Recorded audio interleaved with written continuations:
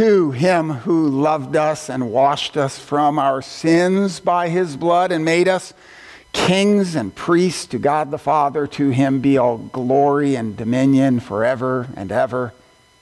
Amen. The text for the message from God's Word provided as a theme for this year's Life Sunday from Lutherans for Life. I'll share in a minute. It's on the special insert in your bulletin with that wondrous picture of the baby. By the way, all the information about Lutherans for Life you'll hear in a video at the end is on that little insert. But knowing that this is probably my only Life Sunday with you, I must share with you today's psalm.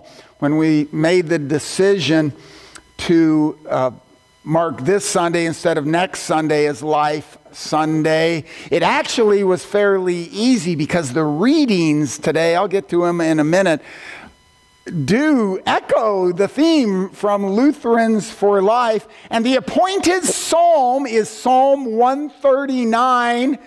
If you've heard our God's message pro-life, you know Psalm 139 is a key section of the scripture. I used the first line as the little intro at today. Yahweh, you have searched me and known me.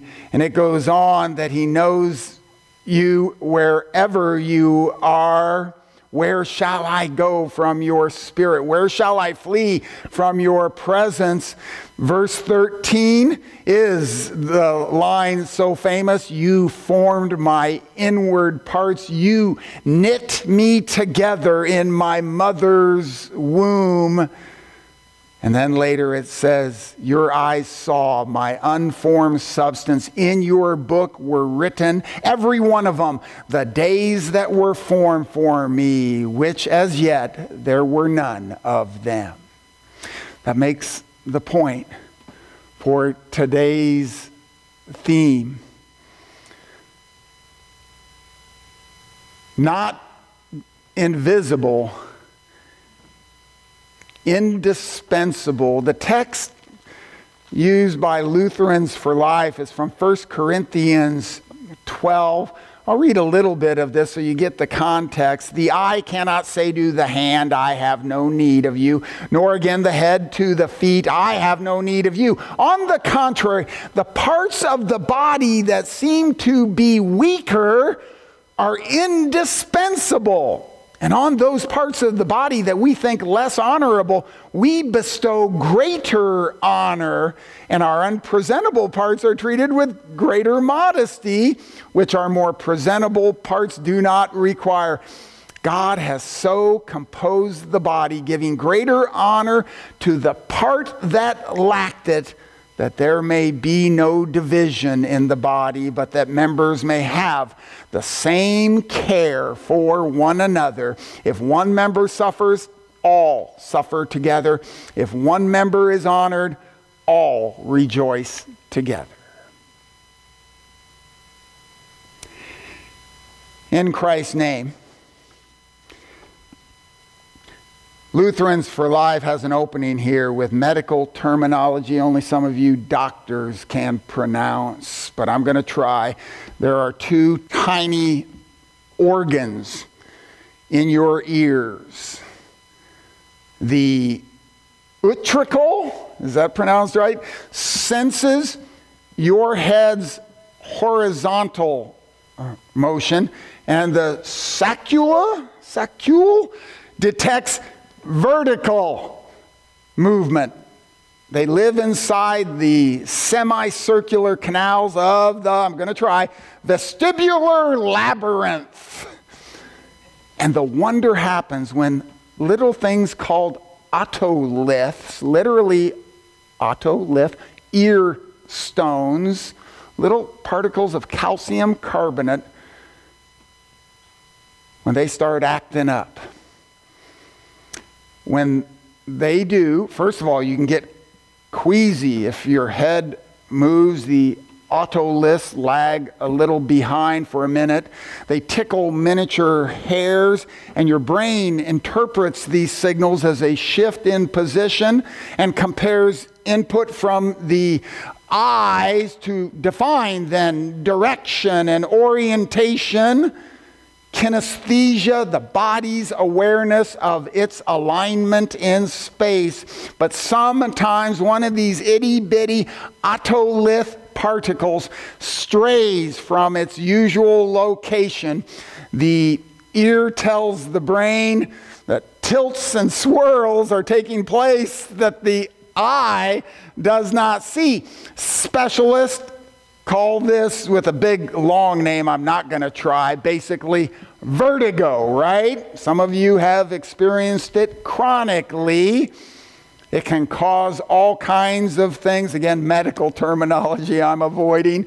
But it can mean the involuntary wobbling of your head, even your eyeballs trying to track the imagery of imaginary false movement. It messes with your balance. You can get dizzy, fall down, even throw up. The whole body, from head to heel, is affected by a tiny speck of dust. And so are we. Even with our bodies, James in his epistle says the tongue, little tongue, it's like a small rudder guiding the whole ship, right? Your spiritual life. The theme today is indeed invisible? No. Indispensable. Indispensable. I do think you see that in our readings for today, let alone 1 Corinthians 6, a great text for Life Sunday. Your bodies are the temple of the Holy Spirit. Glorify God in your body. Couldn't be more clear there. But we've got the call of Samuel and the call of Nathaniel. Samuel, confused, young, misguided even by the priest Eli at first, but called by God, this little lad, to be one of the greatest prophets in history. Nathaniel. I don't know if you'd call him doubting, but definitely sarcastic, right? Nazareth. Can anything good come out of there? Almost insulting Jesus, and still called by our Savior with all the disciples to see the glory you too shall see and to serve Him. Servants of God that could have been missed, but not by God. And it's true of everyone in the body of Christ. That is the context here in 1 Corinthians 12. It's a great chapter about the different parts of the body, different gifts given by the Spirit. No one should be overlooked. If you read the rest of 1 Corinthians, you know that they had a problem with that.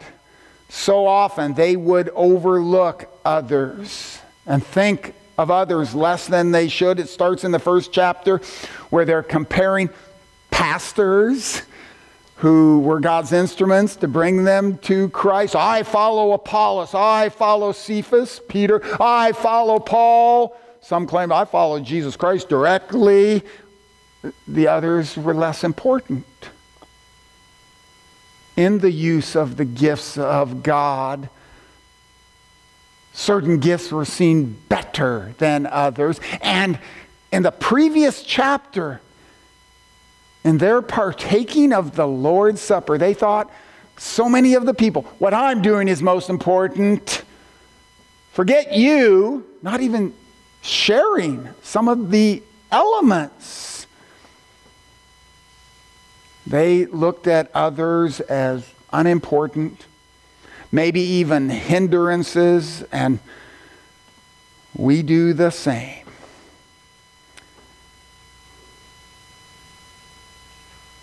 We look at others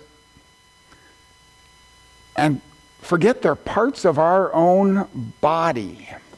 You can see this, again, a dog illustration in this pastor's sermon.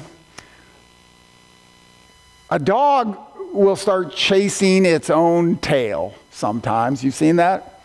Maybe, even if it's limber enough, catch it and bite down with its teeth that are its prime focus until it realizes, whoa, wait, that's part of me.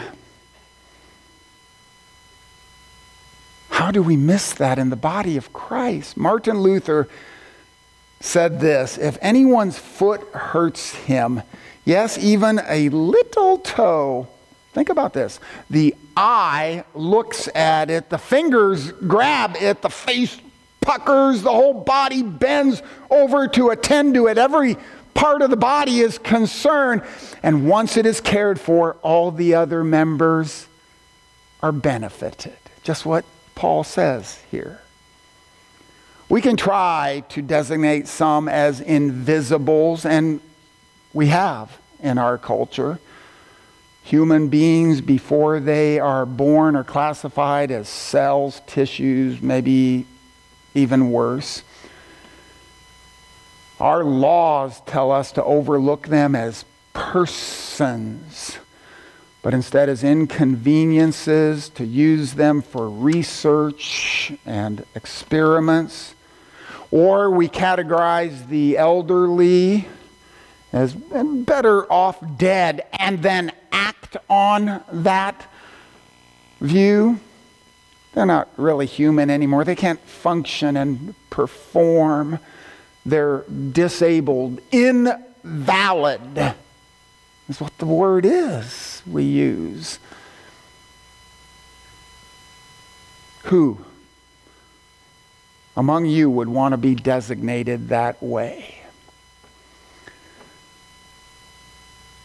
But we all are at times, feeling invisible and unimportant. I'm going to add this here to the sermon, receiving this news.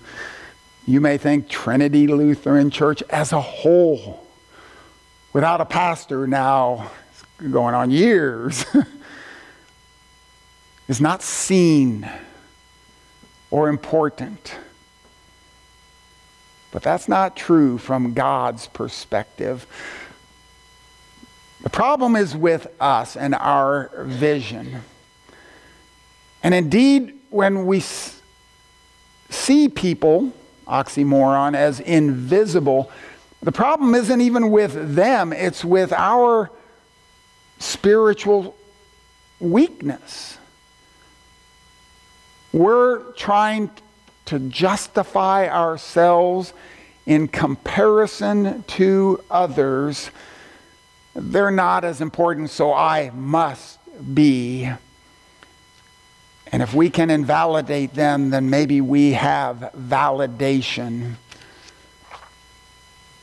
God says cloaking another person with invisibility really should then be applied to all. Look at your own sin. God sees. And he doesn't see it as unimportant. He sees it so important that he would send his only begotten Son into your sin and mine to deal with it. And he sees every person's weakness as a strength to show his strength. Invisible doesn't mean insignificant. I mean, you can even look in an earthly sense without even God's perspective. We count microscopic organisms as invisible, but look what effect they've had in our world. The law of gravity, you can't see except for its effects, and it's the driving force in the universe physically. And love is real. That sacrifice one for another. Indeed, God himself no one has seen or can see, and he is the most real. And his work and word are amongst us today. Invisible maybe to us, except by faith, but indispensable. Indeed, that word of God is the invisible power we wield one to another, and as we go forth, it is a superpower greater than any graphic novel or movie. It is the proclamation that those that don't look like anything are everything to God. They're accepted, they are welcome, they belong. Indeed, we belong to him whom we cannot see by that declaration of his word. He has come visibly in the flesh as Jesus Christ to show us in our weakness that he would take our sin upon himself all the way to the cross. And he has given even into our bodies, we hear today, by baptism, his Holy Spirit to sanctify us physically, spiritually, in all ways, from fertilization to forever. We are his. And that's so much needed, especially with sanctity of life issues for so many, I am sure, here today who have maybe had or condone an abortion. God says to you, with your invisible guilt you're holding to yourself, you belong. Jesus paid for that sin. And we need to say that especially in Lutheran churches. Even as we proclaim God's law against the taking of human life, when it happens, fill that repentance with full and free forgiveness. For those wrestling with decisions about apparently weaker members of your family, those getting older, God is here for you with his guidance, with pastors and Christian friends, with his word. Indeed, he's here seeing you. Whatever thing you think is invisible, he sees and welcomes you, even as we proclaim that to all, especially as we go forth in our community, not just in Tyler and the environs, but in our country as a whole and in this world. We can't ignore babies being killed, physicians reneging on their Hippocratic oath, people ending the life of those God sees valuable. Every single one affects us as a body.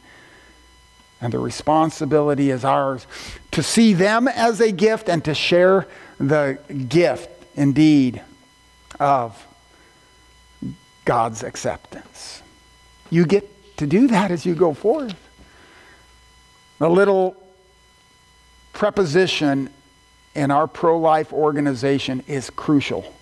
You'll notice it's always capitalized. Lutherans, for life. Proclaiming life when this world sees only death.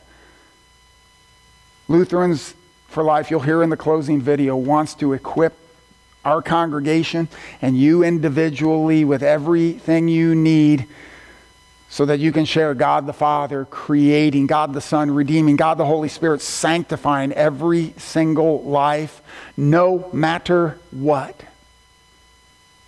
God has given you, indeed, a front row seat to watch him work indeed through you to spread the message of life in ways right now you cannot see. amongst those who think they're invisible. In the name of Jesus, we tell them, to God, indispensable. Amen.